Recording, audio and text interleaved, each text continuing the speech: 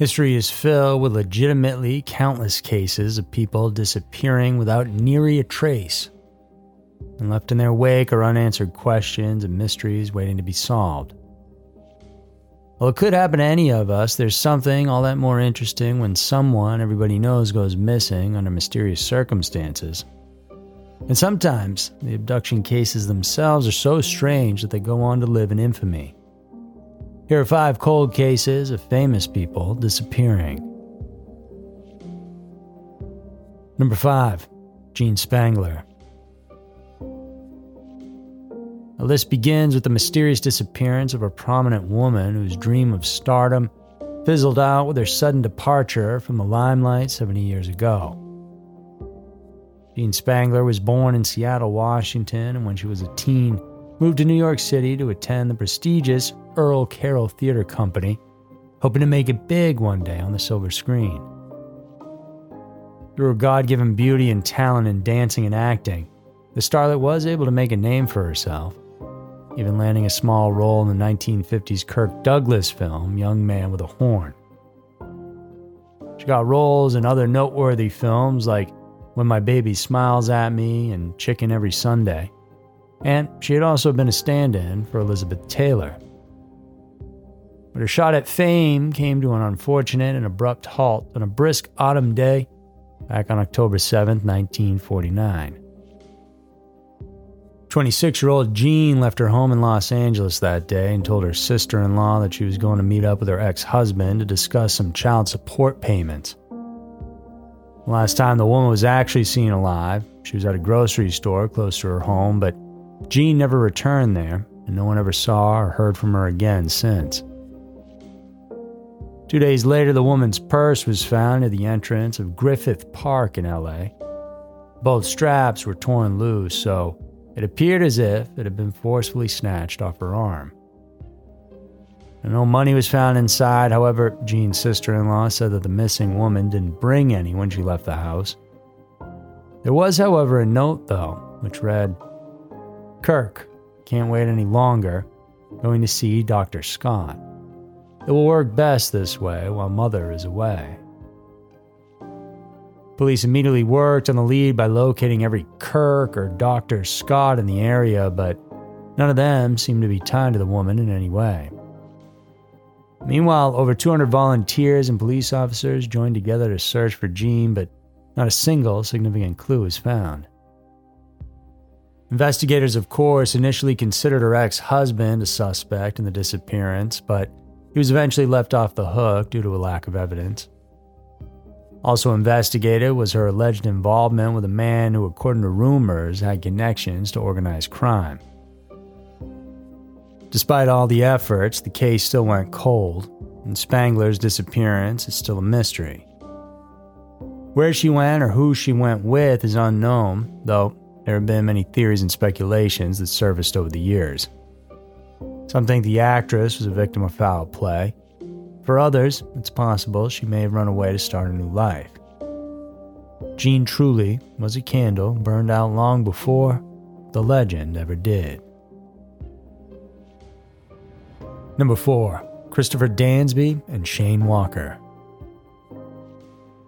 It was in 1989 when news broke out about 2 separate incidents where 2 small children, Christopher Dansby and Shane Walker, suddenly disappeared from their respective homes in Harlem, New York.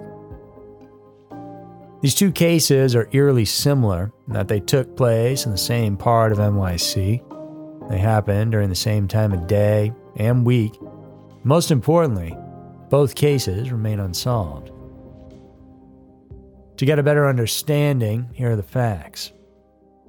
Though the boys never played together and their mothers never knew one another, both families were practically next-door neighbors at the expansive Martin Luther King Jr. Towers housing project in Harlem. Those who lived there often visited the nearby playground on Lenox Avenue, where most parents and guardians would let their kids roam free for the most part. On Thursday, May 18, 1989 at 7 p.m., Allison left her 2-year-old son Christopher with her mother to watch over him while she went to get some groceries. In a later interview, Christopher's grandmother said she only took her eyes off the boy for a moment, But when she turned back, he was no longer there. By the time Allison returned with some snacks, it was already too late. Similarly, 19-month-old Shane Walker was at the same park at around 7 in the evening on Thursday, August 10th of '89. Mom, Rosa Glover, was sitting on the bench watching her toddler when two older kids approached and asked if they could play with Shane. She said it was fine, and just as quickly a man sat down next to her and started striking up a conversation. Courtesy prompted her to look at the person as they talked, turning her head slightly away from the baby. And then, when she turned back to look at her child, he was gone. These strange details led investigators to come up with various theories about how the two cases could be linked. For one, many believe that Dansby and Walker were abducted as part of a conspiracy to sell babies for adoption. At the height of the investigation, it was believed that someone might be desperate enough to adopt a baby but unqualified to do so. So as a result, he or she stole the children, or at the very least hired someone to do it. Another theory pointed out to the possibility that the kidnappings might be drug-related, such that children, for a variety of reasons, may have been sold in order to buy drugs. This theory is a little more far-fetched, but not out of the question. These two incidents happened in the same place just months apart, and yet the Criminal Justice Service says that the abduction of children by a stranger is relatively rare. By far, most missing persons cases, including that of minors, are non-custodial parental kidnappings and runaways, meaning it's most likely a family member who abducts the victim. There's also the terrifying theory that the person doing this was a serial killer running loose in the projects, and Glover once received a phone call saying her son was buried in an abandoned building. However, police could not find any solid proof that this was the case. These two cases are very strange, and because they happen in the same place, are very much most likely connected. How or why, though, we may never know. Number 3. Ambrose Bierce. A master of the macabre, Ambrose Bierce stands almost as tall as the likes of literary masters Edgar Allan Poe and H.P. Lovecraft. The author of The Devil's Dictionary and An Occurrence at Owl Creek Bridge, Bierce's works have been described as some of the most famous and frequently anthologized stories in American literature. But aside from his literary genius, this prolific and versatile writer was also a well-regarded journalist in the U.S. And during the last years of his life, Bierce truly found his niche and was more into journalistic writing than ever before. At the age of 71 in October of 1913, Bierce made his way south as he toured his old Civil War battlefields. He made his way west, ultimately towards Mexico, as he had expressed his intentions to cover and gain first-hand experience of the Mexican Revolution being led by Pancho Villa. This was a defining event happening south of the border, and Bierce was able to tag along as an observer during several battles. In one final letter to a friend dated December 26, 1913, Bierce said that he'd be leaving for an unknown destination, and after which, he vanished without a trace. The U.S. Consular Office in Mexico subsequently conducted an investigation regarding the man's disappearance, and those who were interrogated, including several of Villa's men, most of whom gave contradictory accounts. The general's representative in the U.S. was also interviewed, and according to him, rumor has it that Bierce was executed by a firing squad in Sierra Mojada, Mexico. But still, no one could verify this story, and the truth is, all of what Bierce was doing may have actually been part of a different plan of his all along. Some scholars and fans of his work speculate that the real answer to this mystery could be found in his own stories. And in fact, researchers were able to establish eerie parallels between his fiction and that of his real-life disappearance. He often talked about suicide and the fear of dying of old age and disease.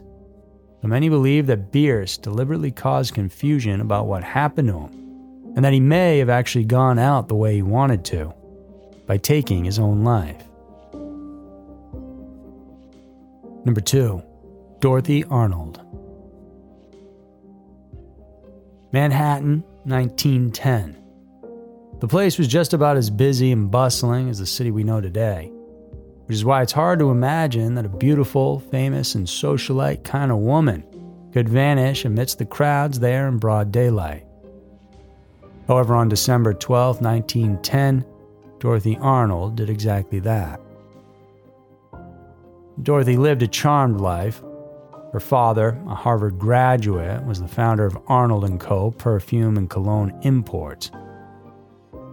The name Arnold itself held a certain ring of New World royalty back then, and rightfully so, as the family were proud descendants of the Mayflower passenger William Brewster. The family enjoyed a privileged existence.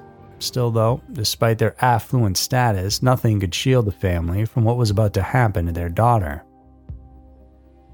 On that morning of December 12th, 25-year-old Dorothy told her mother that she wanted to go out shopping for a dress that she wanted to wear to her younger sister's upcoming debutante ball. She reportedly ran several errands that day, stopping by at the chocolatier store to purchase some tasty treats and popping into a bookstore. Clerks there all attested to the woman's high spirits when they talked to her, though there were no reports indicating that she ever did arrive at the shop where she intended to buy that dress. By nightfall, the Arnolds began to worry when Dorothy still hadn't arrived back home. Despite her absence, the family decided not to alert the police for fear that the incident might make it to the news and thus could mark up their good reputation. What they did, though, was reach out to some friends and private investigators to look into the matter. When their attempts proved fruitless, the family was forced to file a missing persons report with the NYPD in January of 1911. By then, almost a month had passed and Dorothy was nowhere to be found. Various theories, sightings, and rumors about the woman's disappearance have since surfaced, with one suggesting that the perfume heiress may have run away to start a new life. It was found out that she had a desire to pursue a career in writing, a thing that didn't bode well with her family considering her social status. Based on the way they handled her as a missing person, it's not surprising to see how she may have not enjoyed that sort of life of scrutiny. So, it's possible that she may have faked her own disappearance in order to create a new life elsewhere under a different name. Still, another more gruesome possibility was considered as well, that Dorothy may have been kidnapped or even murdered. At that time, high-status women were being kidnapped and held for ransom, although the Arnolds never confirmed if they in fact did receive a demand. She may have fought back against her attackers, and perhaps the worst happened, and then her body disposed of somewhere unknown. There were also speculation saying that Dorothy may have been murdered by someone she personally knew, like a former lover or rival. Whatever the case may be, more than a century later, Dorothy Arnold's sudden disappearance remains unsolved to this day. Her case has since become the subject of many books, articles, and documentaries, all of which attempt to shed some sort of light on the mystery. Number 1. Sean Flynn. Nepotism is real, and often we see it with famous parents helping their children gain notoriety in one way or another. Sean Flynn, for example, gained popularity because he happened to be the son of legendary Hollywood hunk Errol Flynn. Born in 1941 in California, Sean initially followed in his old man's footsteps and tried to pursue a career in acting. But things never really clicked for him. As time went on, the young man realized that it wasn't really the limelight that he craved. He was never passionate about Hollywood. It was through his love for photography that really fueled him. He was able to travel all around the world, capturing stunning images of people and places along the way. The more he shot, the more he wanted to do better, do more, and snap pictures in a way never seen before.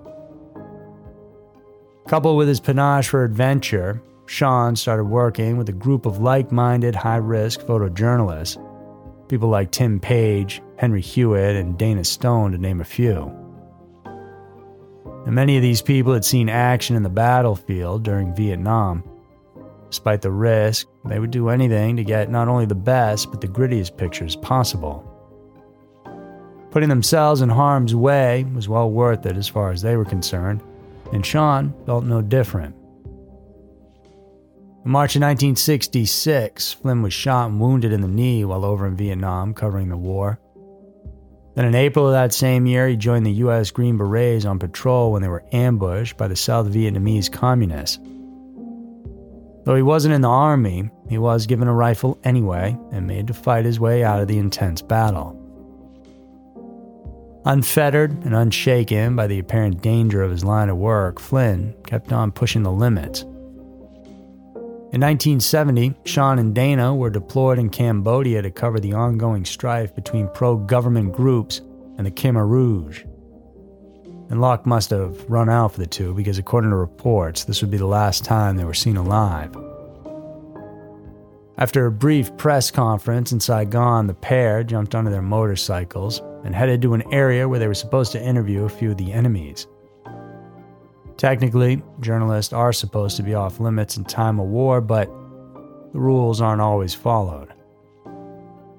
Despite being warned by many not to proceed, both Flynn and Stone did otherwise. As a result, they were taken off their vehicles and ordered to march toward the nearby tree line, and neither was ever seen alive again. Despite the extensive search efforts and investigations conducted in the following years, the fate of the two photographers remains unknown. Of course, many believe that they were held captive in a Vietnamese prison camp and were killed after. And then still others heard rumors that Flynn and Stone were executed right there after they were captured. Conspiracy theorists, however, went on to speculate that the U.S. government had their hand in it all. That the pair of photojournalists had in their possession information or images that compromised the U.S. Army's war efforts. As such, they were told to go do the interview, that everything would be safe, knowing, in fact, that the exact opposite was true. So there were 5 cold cases of famous people disappearing. Hope you guys enjoyed it, and if you like this episode, please do subscribe so you don't miss out on all the new content we're putting out each week. Follow our socials down in the description below for even more exclusive content. Thanks so much for tuning in. I'll see you guys soon.